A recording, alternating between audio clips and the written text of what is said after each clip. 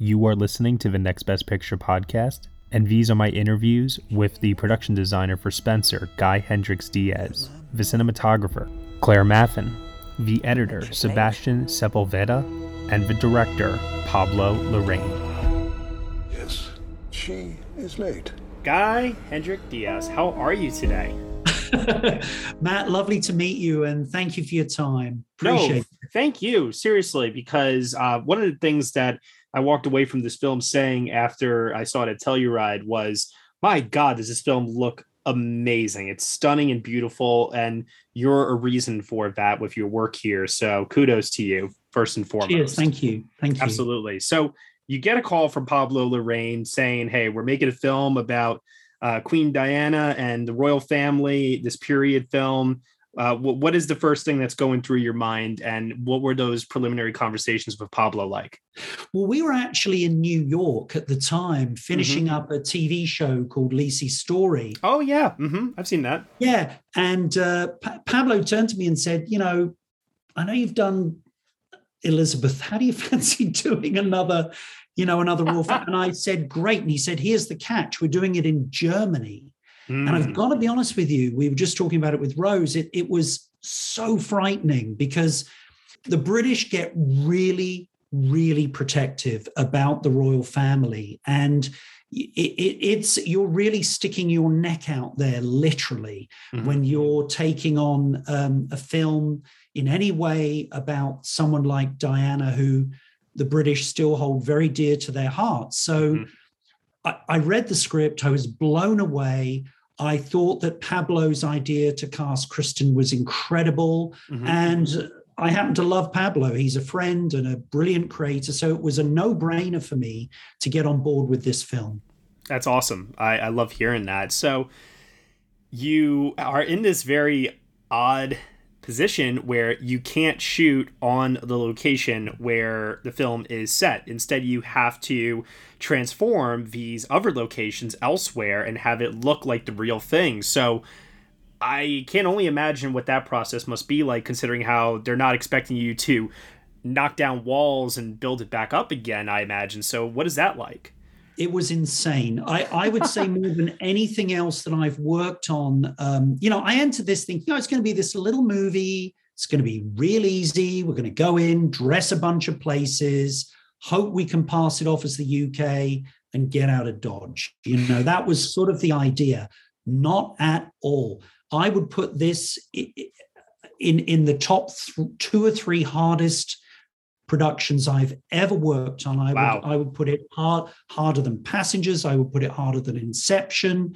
This was really, really hard, simply because we needed to seamlessly blend several locations together, all over Germany. I mean, we were not in a 5-mile radius of Berlin here. We were in the far south. We had to, drive through driving snow to the south to get to a hotel. We were in the UK. We were on stages. They're not talked about very much because we're so happy with the way the locations turned out. But a number of the spaces you looked at were actually builds on a little known stage called Bufa in central Berlin. We're even in a soccer stadium for the kitchen scenes, which you would never know.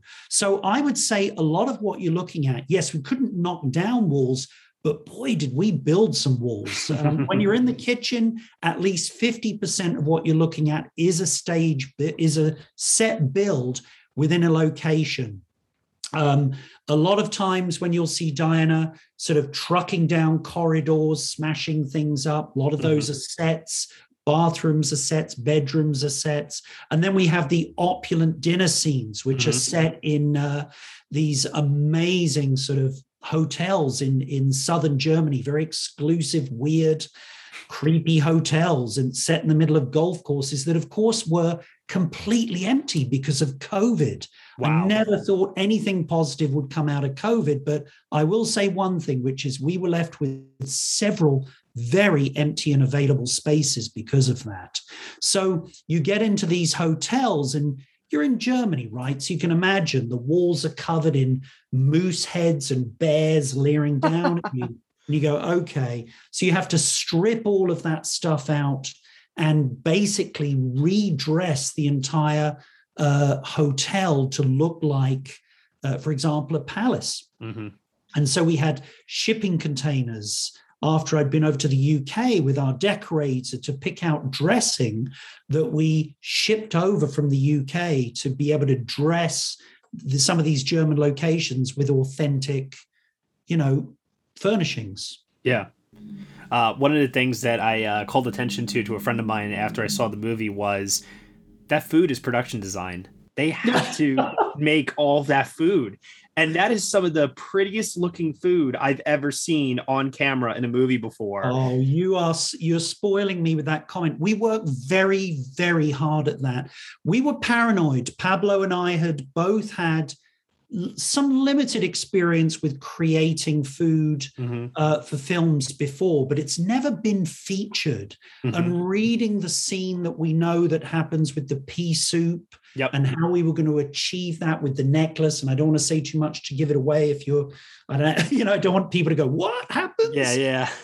Needless to say, creating edible necklaces, edible soup, creating table surfaces with holes in so that we could shoot through to get those angles.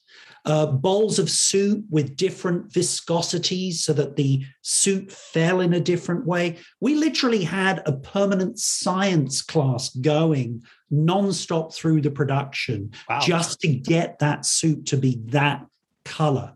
And of course, we were very cognizant. If you know my work, you'll know I'm really into color and making sure that everything is art directed to create a sense of feeling, whether it's discomfort, sickness, happiness, whatever it is. That green that you see on Diana's dress, her beautiful silk dress that Jacqueline designed, that green of the soup, the green on the silk walls mixed with the gold, that music that Johnny created, it's all there to create a very, very disturbing scene. It's funny, a couple of people have said to me, when I look at the set design, it reminds me a little bit of The Shining, Oh, okay. It's an interesting reference because it is true that when we were scouting, Pablo and I would sort of get together for dinner in the evening in Germany, and we'd talk about what the palace meant. And Pablo said to me, look, I don't want the palace to be a facsimile of Sandringham. This is a fable. It's a fairy tale. Mm-hmm. I need it to express the feeling that this woman has of isolation and loneliness and fear and paranoia. How do we do that? And we came up with this useful expression, which was the elegant prison. And that became our mantra, this elegant prison. And that's why you see that opening shot of Diana arriving in her green Porsche. It's a huge top shot, and it shows that massive moat all around the palace. It's isolating her from the rest of the world. Sandringham doesn't have a moat, but ours does. There are also those wonderful scenes that Pablo tends to do in all of his films, which are those ad-lib scenes where he'll have the actress just express herself. In this case, we had Kristen moving around a lot of very empty spaces in the palace. And again, this was designed to give you a sense that this was an endless, huge, huge space that was unsettling, There's something weird about seeing furniture upended with sheets covering it and empty rooms in a household at Christmas. There's something sort of wrong about that, Not to mention those tall ceilings and how you got all the artwork also on the walls. It's just like everything is kind of coming down on top of you, like suffocating in a way. I love as I mentioned earlier, the look of this movie. And, a lot of that, you mentioned Jacqueline and Claire Maffin's cinematography. I'm curious to know, is it Pablo acting as the middleman between the three of you, or do the three of you also communicate with one another? And I also want to throw in Yesim Zolan, the set decorator, as well. Can you just talk about the collaborative process and how you all come together to create this look for the film? Definitely. I mean, look, Pablo is the center of this world. It's all about Pablo. Everything runs through him. But yes, I mean, we have to collaborate. It would have been impossible for Jacqueline and I, for example, to have created such an obvious color scheme for this film without communicating. You know, we didn't want to show up on the day and say, what do you mean you made the set red? I have her in a red sweater. Exactly. We needed to make sure she didn't disappear. But there were times, as we talked about with the meal, where you want her to become green and fit with all of those elements that went with that very disturbing meal scene. So yeah, Jacqueline and I were in cahoots from day one, and it was really wonderful. I got very early ideas about what Diana was going to be wearing, and that enabled me to very quickly make color decisions about what those environments were going to be, you know, for better or worse, you know. Yeah. As far as Claire goes, Claire came in, obviously, as all DPs do, a little later into the design process. But what I loved about Claire, what I dearly loved about working with Claire, because we were on set together, there were many times when she and I would make very, very sudden decisions about moving furniture. Pablo as well, having been through this with him already on another project, as I mentioned, is very much a director who's driven by his emotions. Yeah. He has an eye on the story. He's very smart, very clever, but he also has a very wonderful emotional side to him, and he will let those emotions run away and give him moments where he just lets whatever happens to capture those magical moments with Kristen. So I needed to be prepared, as did the decorator, to jump in and change dressing, move dressing around per scene. We certainly weren't driven by continuity, let's put it that way. Sure. You mentioned earlier, this is some of the hardest work that you've done in your career so far. I have to imagine, based on the reception that it has received from people, that in turn, it must also be the most rewarding. So in looking at your work on this film, looking back on it, either through struggle or sheer reception to the movie, what is the thing that you look back on and you say to yourself, I did damn good with that. I'm very, very proud of what we did there? You know, honestly, I have to be honest and say I think it was watching the actors, you know, whether it was Kristen or all those other wonderful performers, Sally, you know, watching them come into the sets and just be wowed. Oh, that's great. What they saw, that really meant something to me. And then in turn, see Pablo relax and feel like, okay. And then really you just sit back and watch the magic happen between all these incredible people. That really is the most rewarding moment for me, you know? Yeah. And as I say, there were so many things that went against us being able to achieve this.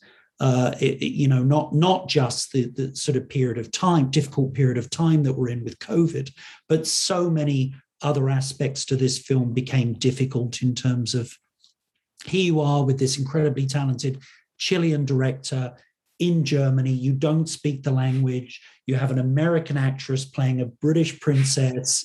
You know, everything was a French DP. Everything was so mixed up, and yet it all works so beautifully. I think that to me is the memory I'll take away from this, you know? That's fantastic. I love hearing that. Your work is one that has wowed us over the years. You mentioned a couple of other films that you've worked on before. This is another one. Like I can't get this one shot out of my head of, it's a dolly shot, and it's where you see the Christmas tree and all the festivities in the room, and it's just like, my God, like the scale of this thing is massive. And I'm sure I could definitely spend more time talking to you about that, but I want to look forward to the future here for you. Is there anything coming up that you're allowed to say that you're working on, or anything that you're excited about? What does the future hold in store for you? You know, Pablo and I have a top secret project we're working on. He kind of told me the same thing, actually. And I am thrilled. He's like my filmmaking brother. You know, both he and Juan are wonderful. We couldn't be from more different backgrounds, but somehow we just connect and gel on a creative level. And watching his talent, it just makes me more driven, more excited. At the end of the day, you love what you do, but nothing makes you more excited than the people you work with and work for. And Pablo creates such a lovely, warm environment to work in. It just, it makes your work better. So yeah, looking forward to that. Let's see what happens. Absolutely. Well, thank you so much for taking the time to chat with me today. It was real enjoyment for me getting to hear about your work on Spencer. Thank you so much. Really appreciate the time. Cheers. Absolutely. You have a nice rest of your day. Cheers. Bye. Your Royal Highness. Mummy. Family are all gathered in the drawing room. They are waiting. 3 days. That's it. They're getting quite serious about you. So stand very still and smile a lot. They know everything. They don't. All right. Claire Maven, how are you today? Fine, thank you. Good. I'm very, very excited to have you here. We have been such big fans of your work, obviously with Portrait of a Lady on Fire, recently with Petite Maman, and even more recently with Spencer. It's some of the most striking and visually stunning work I've seen from any DP this year. So I want to first start off by asking, can you tell me a little bit about this is your first, if I understand this correctly, your first project shot in the English language, correct? Correct, yes. What was that like, or was there any difference at all in terms of, from a production standpoint, how you were able to work as a DP throughout this process? Pour être sincère, ça n'était pas si différent. C'était probablement... So to be honest, it wasn't so different. I mean, this film probably has a higher budget than other films I've worked on, but in any case, I was very happy, and I have a great amount of... I have a great desire to make more films in English and to meet and have the chance to film such talented actresses. That was really one of the great pleasures of working on the film. Sorry, actors or actresses, but in this case, actress. And of course, the main star actress of this movie is Kristen Stewart playing Princess Diana. And when I saw the movie, I was very impressed by your use of close-ups on her face to both capture her performance and also take us into her headspace as a character. Can you talk a little bit about your conversations with Pablo in immersing us into Diana's torment, paranoia, and anguish? Oui, nous avons effectivement très vite, dès nos premiers échanges avec Pablo, parlé, discuté de cette proximité, de cette intimité, de comment capturer l'intériorité même du personnage de Kristen. Et on a beaucoup travaillé ensemble, tous les deux, tous les trois, et avec la caméra, avec effectivement ces focales très courtes et cette extrême proximité avec elle pour vraiment... From the first sort of discussions, we talked about this intimacy and this proximity and how to capture her interiority and the character's interiority. So we worked together as a free, and Pablo was a big fan of, what's it called, focal length, close focal length. And so we tried to almost get inside her with the camera and to pursue her in a certain way, to almost follow her. So I used on the shoulder, I followed her like very literally by putting the camera on my shoulder in order to convey a real physical experience and to translate this intimacy. The movie's got a sort of hazy, bright look that accentuates the colors, and it feels almost dreamlike in depicting a story that may or may not have happened. It's obviously heightened reality at times. Can you discuss a little bit about visually how you wanted to capture what is ultimately a more heightened, like I said, like a more heightened reality, if you will? Oui, effectivement, c'était un aspect important qui est le côté fable, qui est tout de suite annoncé dans le film d'une autre un aspect très visuel, très iconique, assez même intemporel. Je trouvais important qu'effectivement. Yeah, the fable aspect, which sort of announced itself in the film quite early, that was a very visual aspect. This sort of idea of it being almost timeless, even though obviously there is a year that's given to the film. It was important for us not to situate it so precisely in her history, in her story, but for it to be more of a sort of intimate and singular portrait. So obviously the choice to shoot in Super 16 on film was part of that. And we really had a desire for a very soft image in order to sort of participate in this fable-like aspect and to sort of make it déréalisé. I was just trying to think of the word.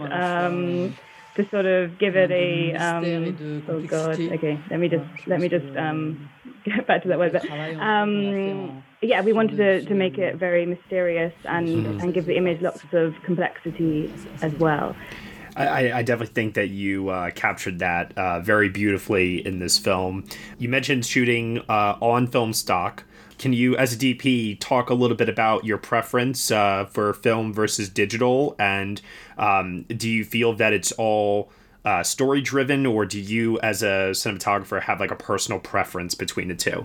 Je n'ai pas de préférence. Non, je trouve formidable qu'on ait le choix, qu'on ait enfin, voilà, cette diversité de formats. I don't really have a preference. I think it's great that we have a choice these days and a sort of diversity in the format.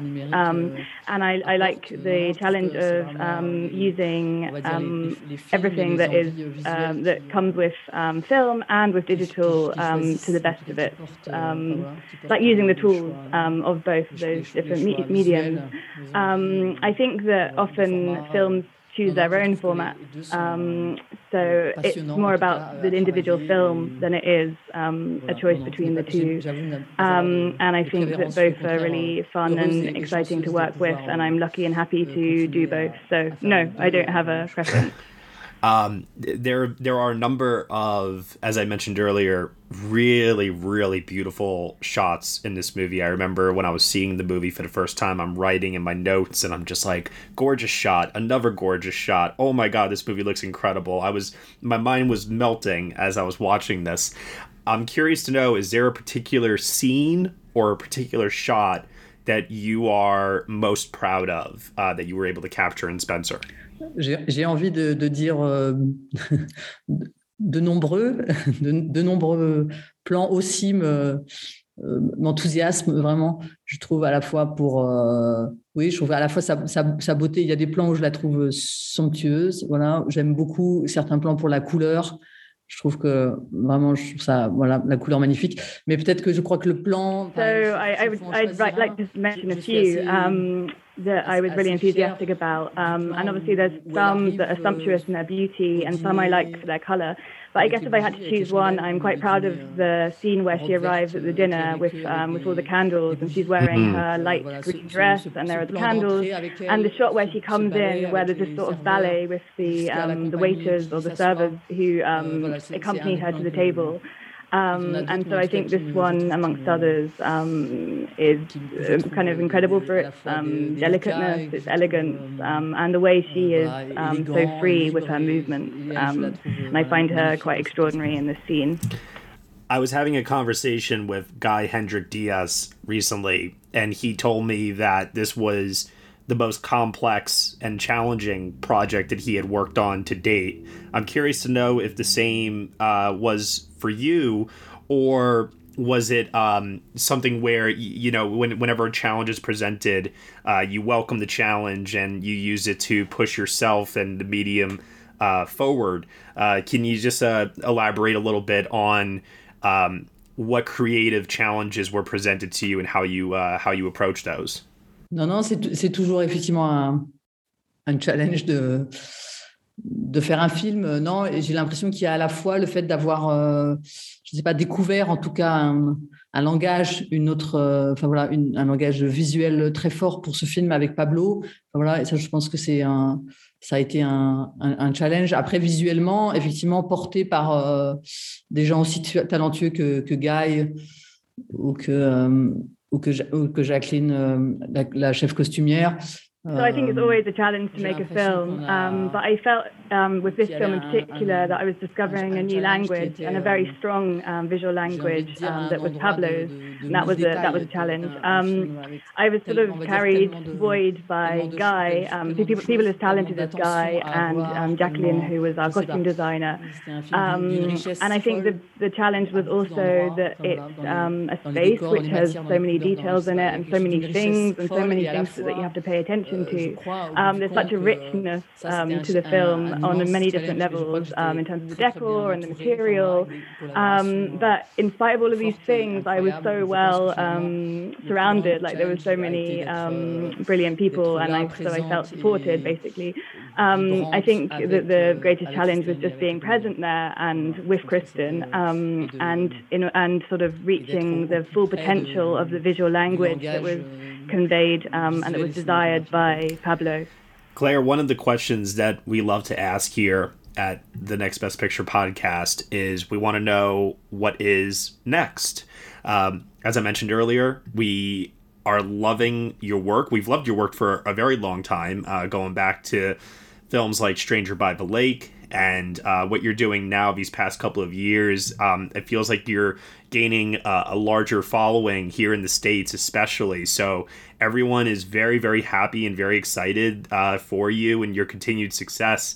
If you're allowed to say, what is the next thing that you have coming up? Je sais pas s'il faut le dire, mais non, j'ai beaucoup évidemment de projets. Je vais continuer à faire des films en langue anglaise et à continuer à So I don't really know if I should say. Of course, I have a lot of projects, and I'm going to continue making films in the English language and traveling and making films in various different places, which are animated by exciting directors. And obviously animated also by beautiful meetings with new people, and but I think it's easier to talk about projects when they exist rather than to speculate before they have come to fruition. Sure.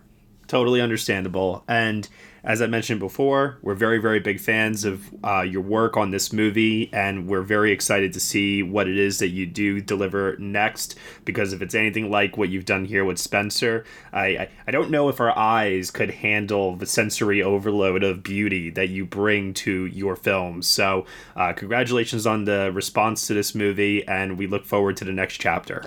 Thank you so much. Merci beaucoup. Thank you very much. Je vais continuer. I will continue, for sure. Thank you. Have a nice rest of your day. Bye. Thank you. Mummy, what's happened to make you so sad? Well, here, in this house, there is no future. Past and the present are the same thing. Diana, they can't change. You have to change. You have to be able to do things you hate. You hate? There has to be two of you. There's the real one and the one they take pictures of. Diana, for the good of the country. For the country. Coming up on 5 Minute News, I'm Anthony Davis.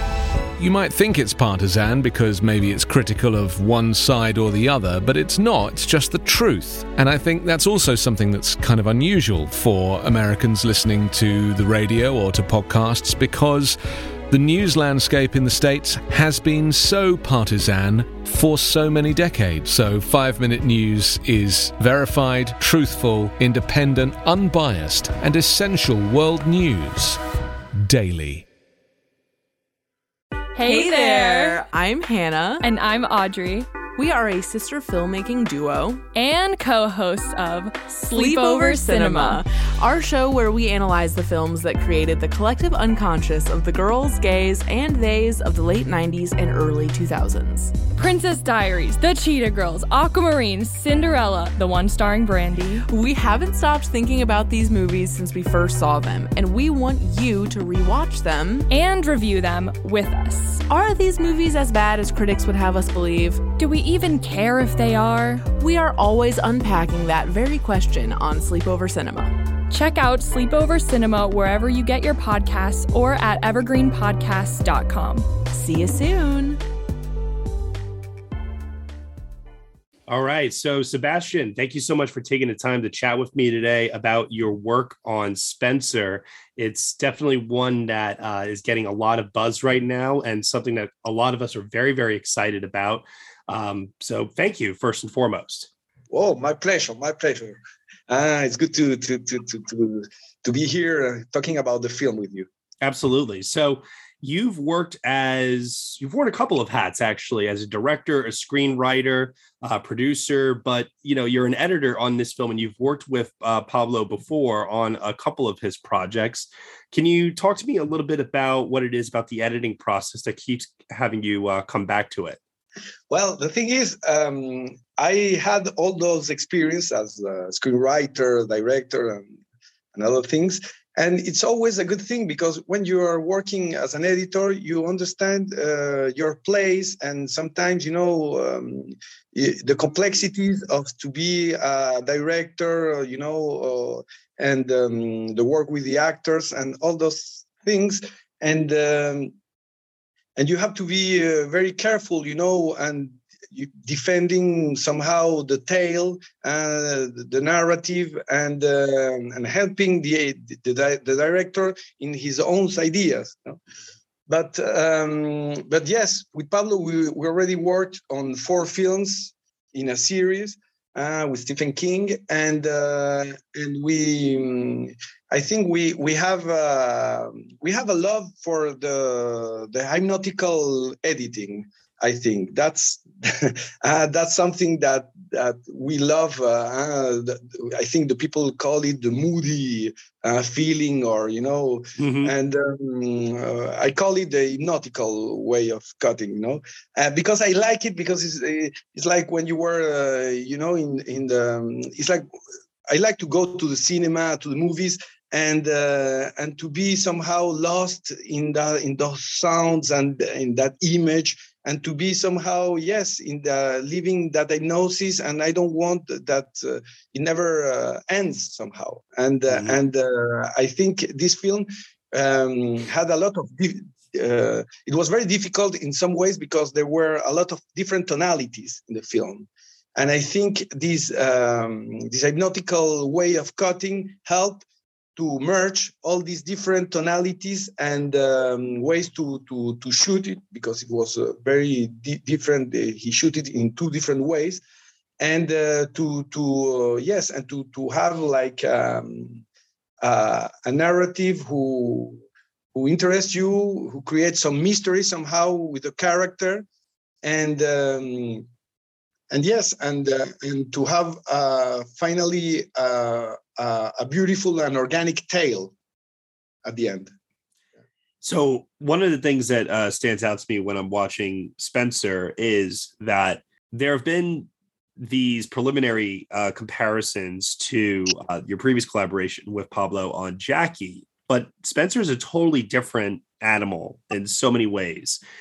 And so I was wondering if there was any kind of a conversation between the two of you, like beforehand, on whether or not it was like, okay, we know this is a historical figure. Again, we know this is a psychological drama. What can we do in the edit to avoid similarities to Jackie? Well, we discussed about it, but Pablo, he told me, well, this is a different take because Jackie was an historical tale, an historical drama, and this one is more a fable. There's the scarecrow. There is some characters who are more near a fable. So we couldn't really go in the same way that we did in Jackie, and also I think. We already had the difference between all those genres in the same film. The fable, the psychological terror, the melodrama, the ghost story, and the happy ending. It's like you have in one film a lot of different films. So that was very complex in terms of create an organic tale that. Gives you, brings you somehow these this idea of that you are following this character in her own crisis, and you are following, and you also you are not following the character that you already think that you know. Mm-hmm. Also, that's very important, because you touch a very important point. There was some TV shows and other kind of there were some pictures about Diana, and but in all those pictures, in the TV show, there were never this idea of mystery never exist of the character. I mean, all the things that you saw of the character, that was the only thing that you could really think about the character. There were no distance and imaginary of the audience in those in the character and in the films or in the TV shows, because the TV show is a product. They have to sell things, and they are not they don't need to create more than that. But cinema is an art form, so we had to enter in a more complex, path to achieve that, to create that mystery, to create that that interest in that new interest in that character too, because I think it refreshed somehow the narrative that we already had on Diana, and I think that's very interesting, and that's very compelling somehow too. Yeah, no, totally. I completely agree. Because it is a fable, it does give you artistic liberties to be as creative as you want in the storytelling. So I'm curious to know, was there any kind of experimentation done in the editing that broke away from the script, or did you guys primarily follow the script in terms of its structure? Well, the script was very well written in terms of information. It was and the dress code, because the film is about the dress code, about the rituals that she has to follow, right, to follow to survive in this monster house, and somehow that was very complex to move things. And in Jackie, I could really move things, back and forth or wherever I want to do it. In this case, it was more complex, but the thing is, Pablo always searched complexity. So he shoot the film in two ways. He shoot it like in hand camera, following her, in long takes, and at the same time in a more classical way. Right. So I had sometimes, these two totally different, opposite ways to approach a scene. And he told me, okay, now please mix both. And it's very complex, because the elegance that has the classical way to shoot, to cut, when you have these wide angles near the face, in movement, they always crash with this other idea of mise en scène. So it was very complex to merge that, and it creates somehow, I think, in the mind of the audience, somehow some sense of a crisis, some sense of something is going wrong here, something is not good, right. And it works finally for the audience to feel also that that something is not normal, and you are in the state of mind of the character. So I think that was interesting. But also, yes, I think the when you talked about the fable, of course, the fable allows you to create imaginary tales. But at the same time, the fable has a problem, that is the genre who allows you the less to play in the borders of the genre. So that was very complex, because when you go to the psychological terror or the melodrama or the ghost, or even like almost a documentary film when she's with her child in the night scene when they are playing, to mix all that, now nobody noticed, and it's a great thing because that's my job. That you can see a tail, and you don't really notice all those things. But I can tell you that it's not easy, to merge all that in a single film. Sure, no, totally. And then another thing I also wanted to ask you about, one of the probably most memorable scenes in the movie is the dancing montage sequence. And so I sense everything that you're talking about in terms of these long, wide takes and trying to cut those all together. Can you talk particularly about that montage sequence and what it is that you guys wanted to convey through that sequence? Yeah. That sequence was very complicated, and I think for me, the last cut that we made on the film before to send it to Venice, it was on that sequence because it was a very, very complex. And normally, when you use music and images, it's like the most simple thing for the editor, because you only have to move the image, the image. So normally is not so complex because you don't have to work with 5 or 7, tracks of sound. So right. Normally, but it was very complex because it was the balance between what she was seeing her life or moments of her life in front of her eyes somehow, and to not be too much fashion or to not be too much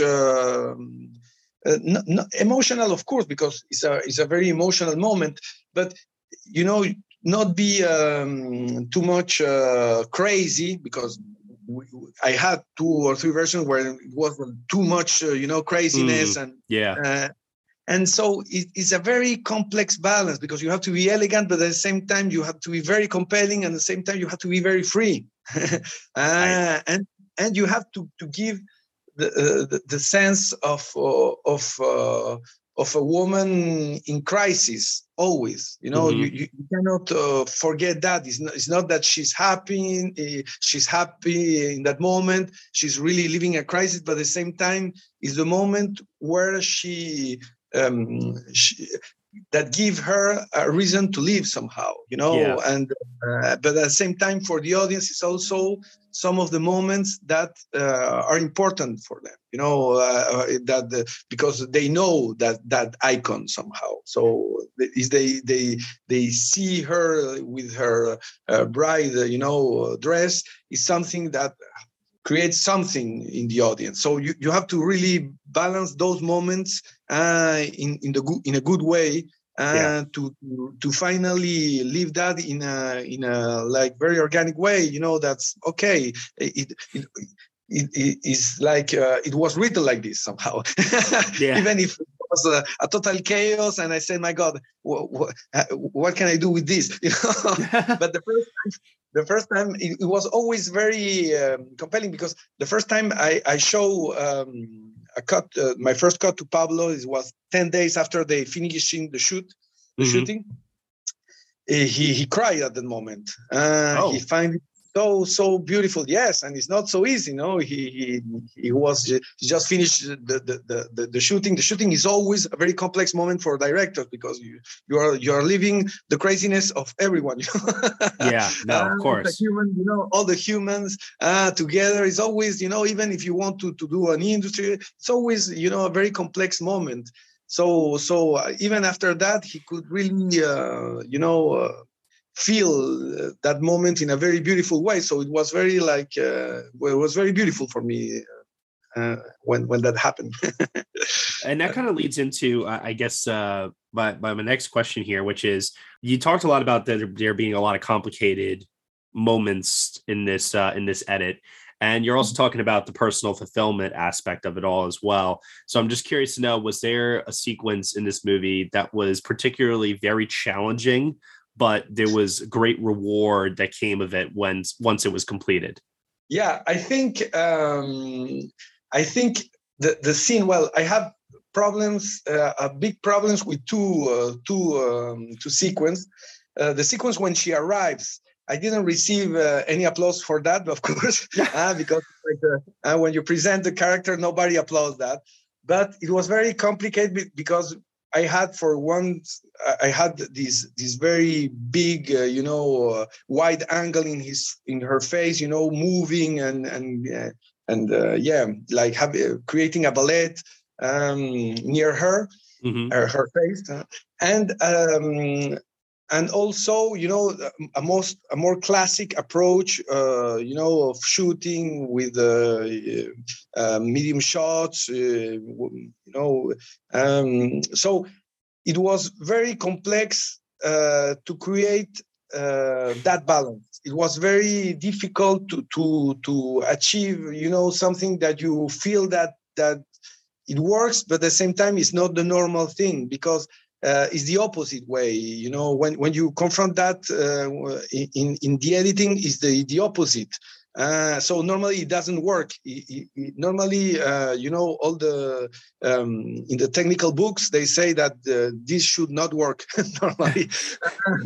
But I had to make it work. So that was very, very difficult in terms of the right balance, and to feel that something is not because in this film it's always the order and the chaos, together. It's like the music, you have the Baroque and the free jazz.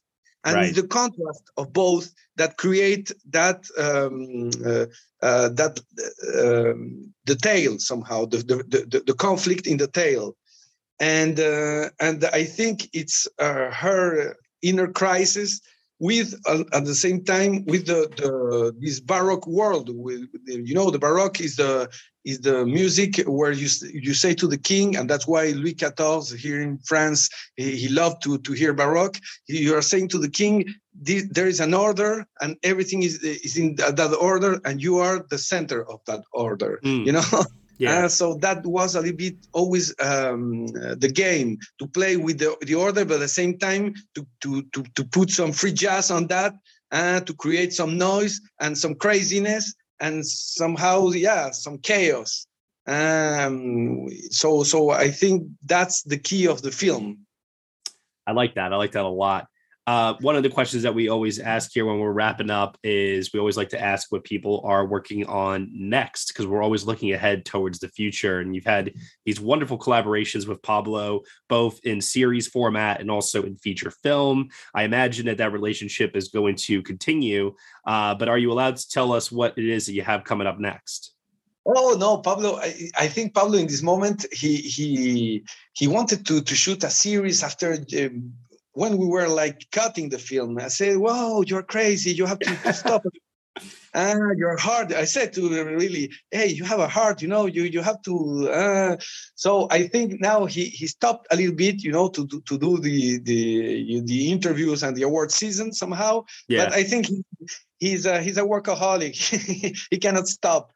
So let's see where we're going to be in the next. But he's.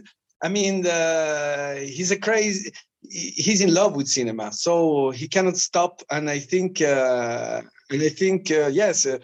he can shoot 2 films in a year. So nobody does. It's absurd. It's definitely a Herculean task if there ever was one. Once again, Sebastian, thank you so much for taking the time to chat with me today. Spencer is my favorite film of the year. And part of that is because of all of the technical elements that are just coming together to create this really, really incredible look at Princess Diana. So thank you very, very much for your time today. Thanks, Matt. I'm following you. So it's always good to talk with you. Absolutely. You have a great rest of your day. Okay, bye. Take care. Take care.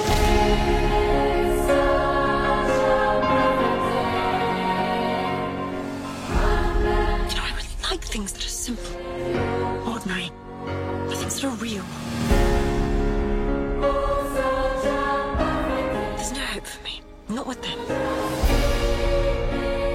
Fight them. You are your own weapon.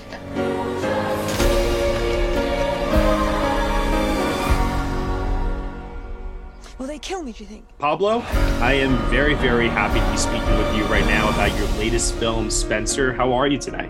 I'm very good. Thank you. How are you doing?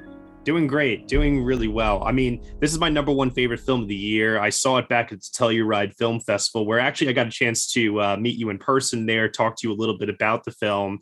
And I guess the first thing I would like to ask is, as a filmmaker, you've put out 2 movies this year. I know they were filmed obviously at separate times, but what has it been like working through the challenges of the pandemic and releasing a film during this time?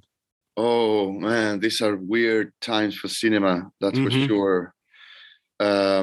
Because it interferes, or it affects every part of the process. Yeah, like any other job, I think. So it's not just us, but usually, I guess the bigger problem is in both extremes. So whether it's by the very end, so where the movie has to be released and people has to be on a movie theater with others. So that's one challenge.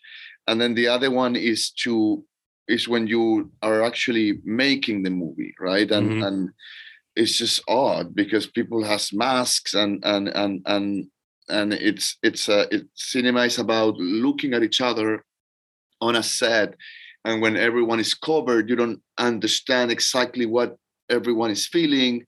So that is one thing, but look, at the end of the line, I think that it reminds us the things that we lost because of this, and that is the collective experience. And now we're getting it back slowly. I wish it'll be faster than it looks like, but there's something in the movies that is not replaceable. That one thing is to see it on a bigger screen that is very relevant, and another one is to see it with others. And I've for example, with Spencer, I've seen it with one person or with 1,000 people, and and it's just another thing, and it creates a collective thing that is interesting and that you get to learn from. But like anything, it's just you miss the things that you thought they were a guarantee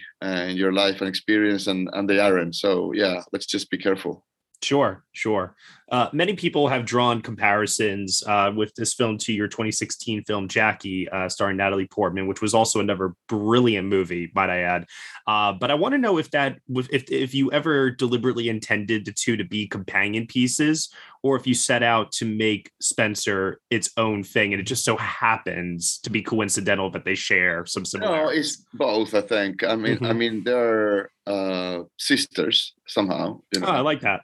But at the same time, they are very different in the operation that they sort of propose. And the films are very different, and they share things that are uncommon. They were like about very strong woman from the 20th century, woman that somehow shaped the second half of the 20th century, women that were linked to powerful families, married to powerful men. They were both, or they had a very somehow tragic life, whether it was by her own life, like Diana, or the people that was around them, like Jackie. And they were both people that were, under this continuous permanent scrutiny of the media. And they both were able to create a very strong identity in very unique circumstances, and that is very interesting and beautiful, and I admire that. But look, Jackie is about, I guess, I don't know, it's legacy, memory, grief, and Spencer is about identity and motherhood. But they're both a little chamber pieces on these incredible lives, but yeah, they're connected, of course. I don't think I would have ever made a Spencer if I didn't do Jackie before. I actually was invited to do Jackie by Darren Aronofsky, and then Natalie got involved and everyone else, and then after that, maybe I thought that it was possible to just go and lose the fear and face another character, in this case Diana, of course. Sure. So is there an unofficial trilogy brewing possibly in the future? It might happen. It's been hard to think about it because there's not been busy days. I don't know if it's going to be something that I'll immediately do, but yeah, we're thinking and reading and yeah, basically thinking it might happen. Let's see. A lot of fascinating female figures out there whose stories are worth exploring. That's for sure. Oh yes, that's for sure. You mentioned motherhood before. I want to know, Kristen Stewart, who I'll get to in a little bit here. She has this wonderful chemistry with the two kids who play Diana's sons, William and Harry, in this film. And I just wanted to actually ask specifically about grounding the relationship and identifying Diana as a mother figure in this movie for the audience. Can you talk a little bit about how you were able to give her this warmth and also translate that over to the audience through the relationship with her children? Of course, I've made movies before where there are children involved, and when we did Gael Garcia did an incredible thing that I understood and learned from him in that movie, is that the kid that was around, that was playing his son, he was an incredible kid, but Gael sort of took him, right, and it was like, hey, come here, and he built a relationship inside and outside of the set. And so when the camera was rolling, it already existed something that it could happen, that you could believe, right? And it was beautiful. It made also a way nicer experience for the kid and for everyone, of course, but for the kids. So I learned that. And then in any movie that I've done or any project that I work with kids, I always encourage the actors that are playing the parents to really take control of the situation, and more than I do. I could be friendly, I could be their director, I can conduct them, I can do a lot of things. And maybe if I ever do a movie where a kid is in the center and there's no parent involved, it would be a different experience. But in this case, I was like, Kristen, go for it, embrace those kids, create a relationship, and she did, and it was incredible. And we had those little actors are amazing, and they're so beautiful, but I was like, Kristen, like I remember my mother would touch me, and my head, and it's a physical thing, that I have with my kids too.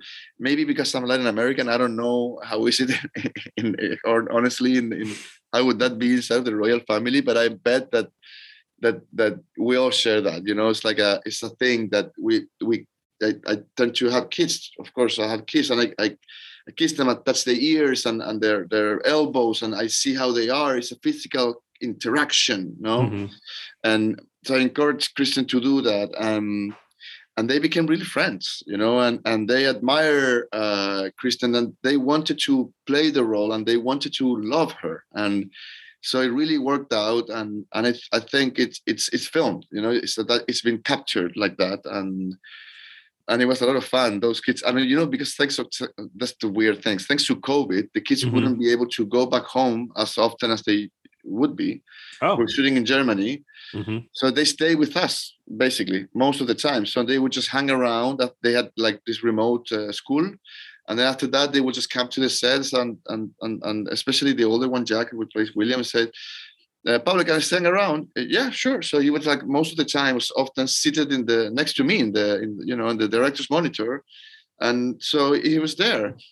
But look, what they do and what they did to me personally is that they made me understand this movie differently, because thanks to those kids, I saw the movie and understood this movie as a motherhood take as well. And I felt that we were making a movie about motherhood, and I somehow saw myself in them, with all the difference in the world that I have with, in reality with William and Harry, but it's just as a son, and I saw my own mom. I think that we can all relate to that, and it was nice. Yeah, I think it really gives the film an emotional gut punch at the end, especially. You talked a lot about Kristen Stewart. I would like to just know, what were the two qualities, if you could boil it down to two qualities, that you knew instantly that she was going to be the right person to take on this very hefty role? To be brief, that incredible cocktail, that magnetism, mystery, and beauty can deliver.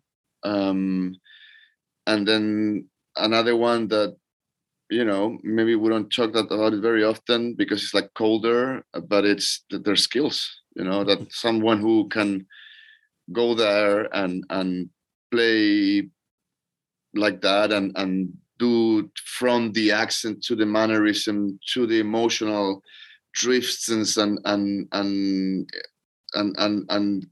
carry the tragedy, carry the motherhood, carry the unsettling, be in the horror, be in the terror, be laughing, having, it's all that sort of, the rainbow of skills that she has, and yeah, it's right there in front of you, and it's amazing to see it. Yeah, I completely agree. It's a really, really phenomenal performance that she's delivering in this. And I've talked to so many of the craftspeople that worked on this film with you, and there's a common theme that this was a very challenging project to work on because of the many different moving elements, all the historical accuracies, and in some cases also inaccuracies, deliberately so, from the screenplay. So I want to know, with such a complex project, what for you as a director of this film has been the most creatively rewarding aspect walking away from this project? Oof. I think this could sound less exciting if you are looking for something super precise, but it's the movie, and I think it's the overall operation, and I'm grateful that I work with people that I admire so much. It's a very good recipe, and it's a very good advice to invite people that you admire, from Claire Mathon and Guy Hendricks or Jacqueline Duran and Wakana and Stacey and everyone really, and the rest of the cast. And what you were saying, you need to know how things are, or as much as you can, if you want to break that reality and take a license and just to do something different, but you want to be responsible with the decisions that you're making. Mm-hmm. And so research and being accurate and being educated in what the things are, on how they were, is very relevant. And I think people like Guy Hendricks and Jacqueline Duran, they really got into the details before we decided to break any rules. So we did break some of them. Mm-hmm. Because the movie needed them, but not the ones that are ultimately extremely, I think, relevant. I think that we did it with respect, with admiration towards Diana, and we had a great script. That it's a guide that I've never worked with a script that is so precise. We add things instead of changing things, and we suggested certain things to Steve, and he most of them incorporated. But look, it's a movie made in Germany, most of it. We shot a little bit in England, the exteriors, but most of it's in Germany, mm-hmm. with a French DP, with an American actress, mm-hmm. a Chilean director, mm-hmm. and everyone else, or most of everyone else, was actually English. So it's a Babylon cocktail of cinema. Yeah. And we were all there sort of focusing in what we care, which was finally, a movie that could just tell us how can people, and specifically how Diana was able to build her identity in a very unusual and difficult context. And the way she did it, it was through trusting herself and understanding that the thing that she cared the most was were her children, and that it's a very simple, but very human operation. And I think everyone in our crew and cast sort of hold into that. And that's what I think the movie did finally. Well, it's a very, very beautiful and exquisite film. I can't tell you how much I appreciate you taking the time to chat with me today about it. Seriously. And I wish you all the best, because you're one of the most exciting filmmakers we have working today. So best of luck to you and everything else that you're doing in the future, man. I'm around. Thank you. All right. You have a good rest of your day. You too. Take care. Take care. Ciao. Hey everyone, thank you so much for listening to my interviews with the production designer for Spencer, Guy Hendricks Diaz, the cinematographer, Claire Maffin, the editor, Sebastian Sepulveda, and the director, Pablo Larraín, here on the Next Best Picture podcast. Spencer is currently playing in theaters from Neon. You have been listening to the Next Best Picture podcast. We are proud to be part of the Evergreen Podcast Network, and you can subscribe to us anywhere where you subscribe to podcasts. Be sure to leave us a review on Apple Podcasts and let us know what you think of the show. We really appreciate your feedback and your support, which you can also lend on over at Patreon. For $1 minimum a month, you will get some exclusive podcast content from us. Thank you so much for listening, as always, and we shall see you all next time.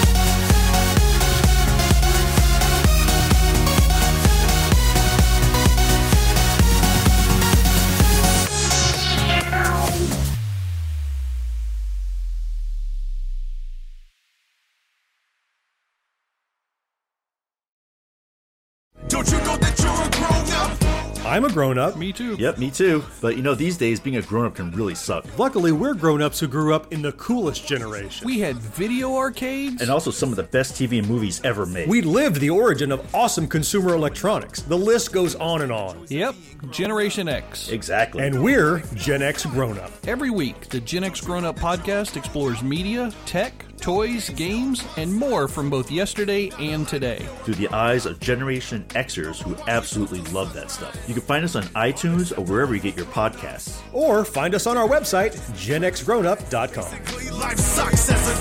All right, you think that was good enough? I hope so, man. I'm tired. Who listens to a promo on a podcast and then goes and listens to a different podcast? Right. I've never done it.